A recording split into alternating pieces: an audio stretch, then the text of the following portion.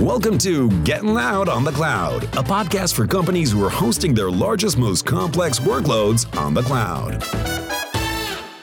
Hello and welcome. This is a podcast takeover. My name is Ori Wiseman, a senior solutions architect at Silk, and I'm taking over for Derek Swanson, our chief technology officer here at Silk as well. Today we have a special guest, Keith Lyon at Blue Triangle. Why don't you give us an introduction, Keith? Thanks, Ori. My name is Keith Lyon. I'm a senior solutions architect over at Blue Triangle. My industry background is helping companies identify true friction points in their user experience and optimize to get the highest business value out of their applications. Excellent. Well, it's a pleasure to have you on the podcast. Thank you, Ori. Pleasure to be here. So today we want to talk about a new user experience trend, especially in the retail and e-commerce segments, that slow is really the new down. Now, what does that mean? People seem to be more forgiving when a website is actually down and they can just maybe come back later to do their shopping or purchasing versus if their experience is very slow. So it takes a long time to load a page or it takes a long time to add something to their cart. But this is a new UI UX trend that's kind of being reported. Are you seeing some similar stories in the market, Keith? Oh, yeah. So in the retail space specifically, we have identified 5 reasons that customers leave a site. So the first reason is performance, purely performance, just like you were saying. It's one thing to not be able to get to a site. At least you have an immediate answer of, I can't get there. But when you go to a site and it doesn't load or piece parts of a page don't load, maybe you get through all of your navigation throughout that shopping experience and get to the checkout page only to find out that it's not functioning or it's so slow that it's not even usable. Those are triggers for end users that say, hey, I probably need to go over to a competitor's site to shop because the one I use and trust is not working as it should be. Hey, yeah, I mean, I love buying sneakers online, and I can't tell you how many times I've been frustrated when they come out and then the website crashes or it gets really slow. I just stop caring about buying them. So I really hear that too. Exactly. The second thing is content. So this is what makes up what is on the web page. So are your images blurry? Are you formatting your images for the right frame type, the right mobile device, the right desktop experience, even the right browser? Browsers expect a preferred type of image. For instance, Chrome wants WebP versus JPEG. It performs better in their browser. If there are products that description is incomplete, maybe the price isn't correct on the website. The content isn't correct. That creates challenges for end users as they're trying to navigate throughout that purchase process. Yeah, for sure. I mean, I can see that, especially if you think that something might be in stock and then you see that it's not in stock when you get all the way to the end of your experience with the website. So that's an interesting point as well. Exactly. Third thing is functionality. Oh, do all the button clicks work? Do the flyouts, do the hamburger menus, do they all function as they should? You mentioned add to cart. That's the number one problem that we find whenever customers are trying to check out. If the cart is inoperable, if the buttons to add that product cart are inoperable, that's going to create friction and frustration for your end users. Anything that can be done to mitigate is going to lower the risk for that end user experience and ultimately help boost those conversions for your application. So it seems like there's kind of a reoccurring theme here, and these websites really need to be performant and available at all times, no matter what's going on. So that probably creates a strain on some IT departments, I imagine.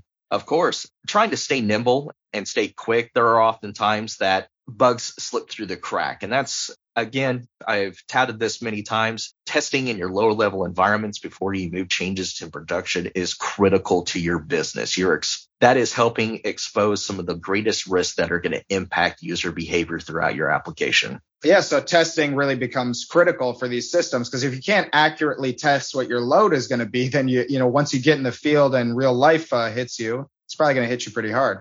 I run into situations every single day where my clients are testing in production and using their own customers as their test bed. It's one thing to do A/B testing to see, hey, I want to see what the format of this page looks like against different user groups. But then there's another area where it impacts the full functionality of the website. A/B testing, just to highlight that, is when you roll out a part of website to a certain amount of users and then a different part to a different amount of users. So you can test things before you roll them out fully in production and make sure that everything's working just so that we can stay on with our users. So you mentioned something, though, that was very interesting to me. You mentioned cart abandonment. And I wanted to talk a little bit about this. There's some statistics here that I have, too, that are interesting. The average cart abandonment rate across all industries. So anybody who has an online shopping experience that has a shopping cart, it's 69.57%, basically 70%. That's a huge rate of sales that seemingly were about to happen that did not. And then with mobile users, they have an even higher abandonment rate of 85.65%. So that's pretty intense. This is according to PwC research. Can you take us through what cart abandonment is and maybe walk us through a workflow as well? Yeah, you bet. So cart abandonment is when users either try to add things to the cart only to find out that item is possibly not in stock, or they add items to the cart only to find out in the checkout experience that there may be a problem with that particular product. So they are literally abandoning the cart. So they are leaving their shopping cart in the store and walking out. Most of those users are going to go over to a competitor site. Now, in cases like this, there are a couple of other areas why people leave the site. So that relate to cart abandonment. One is understanding the psychology of the end user, okay, and the pages they navigate within your application, because that's going to be very concentric to how your users respond to your website. So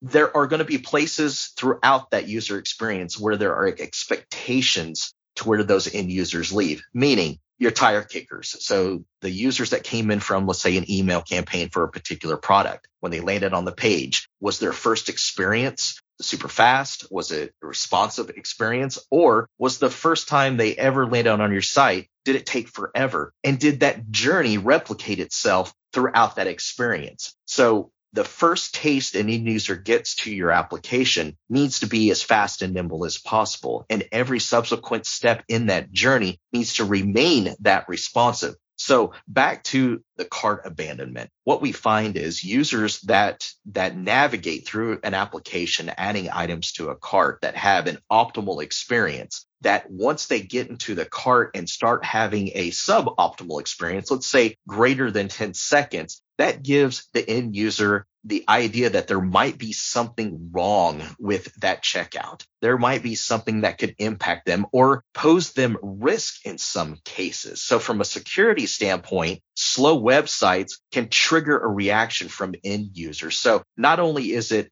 performance related, but now it's actually getting into the psychology of how the end user expects your site to perform whenever they are trying to purchase something from you.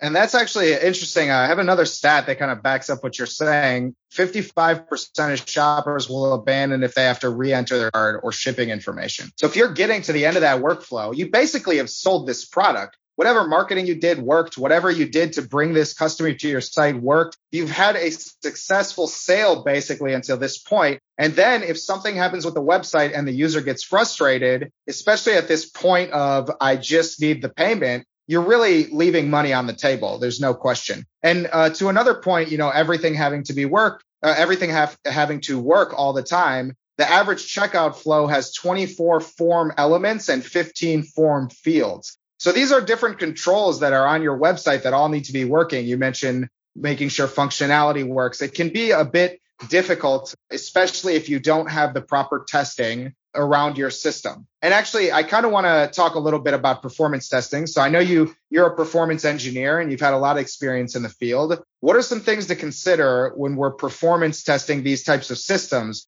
What are the critical components? Are these systems layered? Give us a little bit of insight into the kind of how you would performance test one of these major e-commerce platforms as an example. You bet, Ori. So typically when we are tasked with executing a performance test, one of the number one requirements is going to be scalability. Can you handle the load? The second component is how long can you handle that uptick in traffic? Customers during the COVID years, so right when COVID kicked off, are the retail, the brick and mortar stores that I work with, some of them saw upwards of an 800% increase in traffic. That is Black Friday every single day for these clients. And what they failed to test for, and again, this was outside of a typical seasonality type testing experience, was while their infrastructure was able to handle the load for those short periods of time, meaning a day or two at a time, after 3 days, they noticed that the systems were so taxed and hit so hard that they were not able to sustain the load. So we started having to shift some of our performance testing into longer term smoke testing, understanding the dynamics of an end-to-end test while under load for an extended amount of time in order to replicate the same conditions that these applications were experiencing, while seeing this massive transition from brick and mortar to buy online and pick up in store. Man, that sounds pretty complicated. Okay, so then I guess my question is, what's the most critical part of these systems that you performance test? What's the part that, I know that they're all probably pretty equally important, and obviously if one component breaks down, it's still causing issues in the entire workflow. But if you had to say that there was one layer or one component within these systems that's most critical to performance, what would you say it is? One of the biggest challenges that we've had in performance testing is testing against situations where the organization has residential dependencies on the data, meaning where it needs to be stored. We have found that when some companies have to go to a solution that makes them keep their data, or data has to reside in a certain region, we found that performance was impacted. Now, you're talking about data residency, right? Yeah, exactly. So due to GDPR, CCPA, there are GDPR, CCPA. Can you tell me what you're talking about? Yeah. So GDPR is the European compliance that states that your data cannot leave those borders. It has to reside there. So users that are coming in from Europe, their data is not traversing across the planet. CCPA is specific to California. They were the first state to enact a compliance that says any data stored for an end user in California, one has to reside there, as well as they have to opt in for any tracking capabilities across a website. So with that being said, that created a model now that healthcare providers and financial organizations are starting to have to adhere to. And testing against those models, it can be a little bit challenging. One of the areas of risk ultimately is how fast that data is getting to those end users, since it's now split up. It's not sitting in the same storage anymore. So now they're So when you say split up, can we focus on that for a second? When you say that the data is split up, so you're saying that the data residency and localization and the laws, like you mentioned in California and Europe, and I know Germany also has additional compliance and residency laws, even on top of GDPR. So it sounds like you're saying that things are becoming a lot more localized because of this situation where there's these residency and compliance laws that are coming into play now. Is that fair to say? Oh, yeah, that's fair to say. So how it's stated in the compliance regulations is PHI data, financial data, or PHI data from the healthcare has to be stored locally. Okay. And you're saying personal health information? That's what you mean by PHI? That's correct.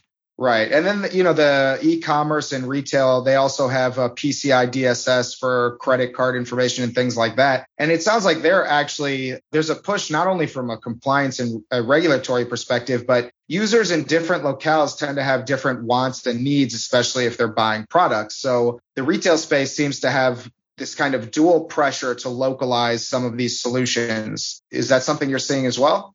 Oh, yeah, there's a business hit to that. So in CCPA predominantly is averaging around $500 per violation. So imagine if you weren't compliant for 10,000 users. That's a pretty significant hit to your bottom line. Yeah, for sure. And kind of tying this back into the original question of, which layers kind of hit the most. If I can take maybe a guess here, it sounds like most of these solutions are relational databases, not really distributed over, multiple regions or multiple data centers. These are really localized solutions that are being deployed in locales. It seems like a relational database is probably what's powering these types of solutions. Is that fair to say? Oh, yeah, it is. Because the data, the way it's structured, it requires that level of integrity. So that's why they do stay on the relational data. Right. It's highly structured data. So it really needs to be. And, that's how you get performance, making sure that when you put a bit of information into a field, that field is only the size that it needs to be to capture that piece of information rather than having something that needs to be truncated. So that can have huge performance hits from what I understand as well. Exactly. Anything that is having to make additional calls, maybe create joins, is going to create additional stress or workload on the backend system. So anything that can be done to optimize how all of those piece parts are working together is ultimately going to lead to a higher performing website. Okay. And, so I just kind of want to point this out for our listeners because there's so much buzz around the non-relational database market. And I have some numbers here from Gartner that I'll share. The database market in 2020, and this is the latest report, we don't have 2021 yet, but the database market grew 17.1% to reach $65 billion in 2020. So $65 billion is being spent on database solutions, even more in 2021, I'm sure. And it was really unimpacted by the current economic downturn and coronavirus issues of that specific time. But the relational database part of that market, the segment for RDBMS systems, it's 82%. And that segment specifically grew by 15%. So it's not only dominating database solutions in play in IT departments today, it's also still growing and increasing. Now, to be fair, the non-relational database market grew by almost 35%. So these MongoDB, Azure Cosmos DB, DynamoDB, these types of solutions are growing faster than the relational database market. But because the relational database market is so large, it is still larger growth. And of course, it's still dominating this market as a whole. So it's interesting that the relational databases are becoming very critical players, even though there's still lots of buzz around non-relational. This localization, data residency, compliance, and the need to localize content for people and purchasers, especially in the retail and e-commerce spaces, have really still preferred this relational database type of solution. Is that fair to say? Oh, that's extremely fair to say.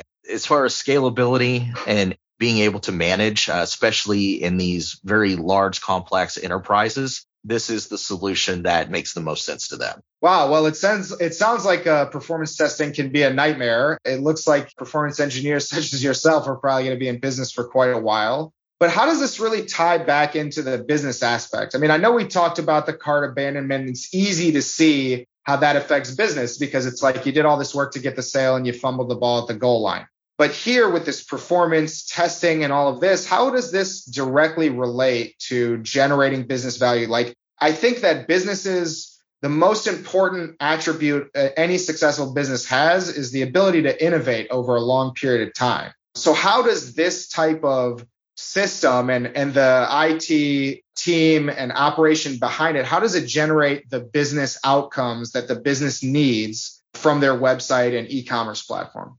So a slow performing website, so not optimally tuned, is going to make less money or have a lower conversion rate than a website that is performing optimally, or at least conversion rate should be. Wait, what do you mean by conversion rate? Conversion rate is going to be the percentage of users that complete their purchase versus the number of users that were just kicking tires on the site. Okay. So with performance, we show every day that it does matter to your end users. The faster the performing site, the higher conversions, the higher your business value. The second piece is, besides speed, is the functionality. Do all the buttons work? Do all of the calls that make up your inventory, that actually bring in data to the system when you log in, that knows what your address is all that functioning. When that is not functioning, you lose customers as well. So any friction, whether performance or UI related, is going to cause some type of conversion metric or business value to drop for those particular for those sessions. And, to take that in another direction as well, how we might be impacting business value is the team that's supporting this solution. If it's not performing, you can bet there's a lot of stress on that team. And if as a company, as an IT department, if the majority of your IT energy is focused on putting out fires or focused on providing bare minimum services or putting a crutch under a system that isn't really architected too well, it can put a huge strain on the IT department. And if the IT department isn't really thinking of the business as their customer and trying to provide the best services possible to their customer, that can affect business outcomes as well. So where the energy of your IT department is being focused on really has a lot to do with this as well. Because if you have a system that's performing well, that's functioning the way that it needs to, and your SDLC and your operation are all functioning the way that they need to, then that is going to put less strain on your IT department. It's going to allow them to explore new solutions that are ultimately going to help advance your business, because technology can be a great enabler, but it can also be a great limiter if you're not very good at executing.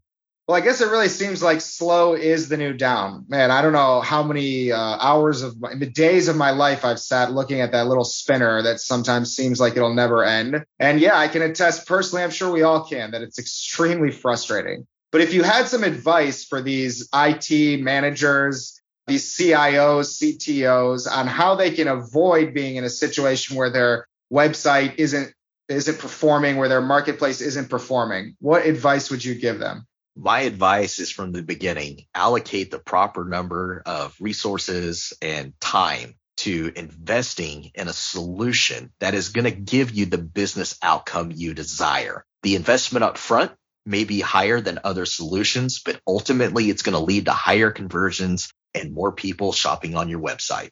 That's right. And you got to always focus on those business outcomes. How can IT enable the business to have the outcomes that they want? And you said something that kind of brought me back to my old project management days in consulting. And I used to always tell customers, there's never enough time to do it right, but there's always enough time to do it again. So just save yourself the headache of project phase 2 and get it right the first time, allocate the right resources the first time. This has been a very interesting conversation. I really appreciate you coming on here, Keith. And I do hope that we can talk to each other again in the future. My pleasure, Ori. Thanks for having me on. Thank you so much. And thanks again to our listeners and to Derek for sharing his airwaves with me. I hope we'll see you again soon in the future. Get Loud on the Cloud is sponsored by Silk, the database supercharger on the cloud. Want to get the fast performance your databases need on the cloud? The Silk Cloud platform can help. Learn more at silk.us. Thanks for listening.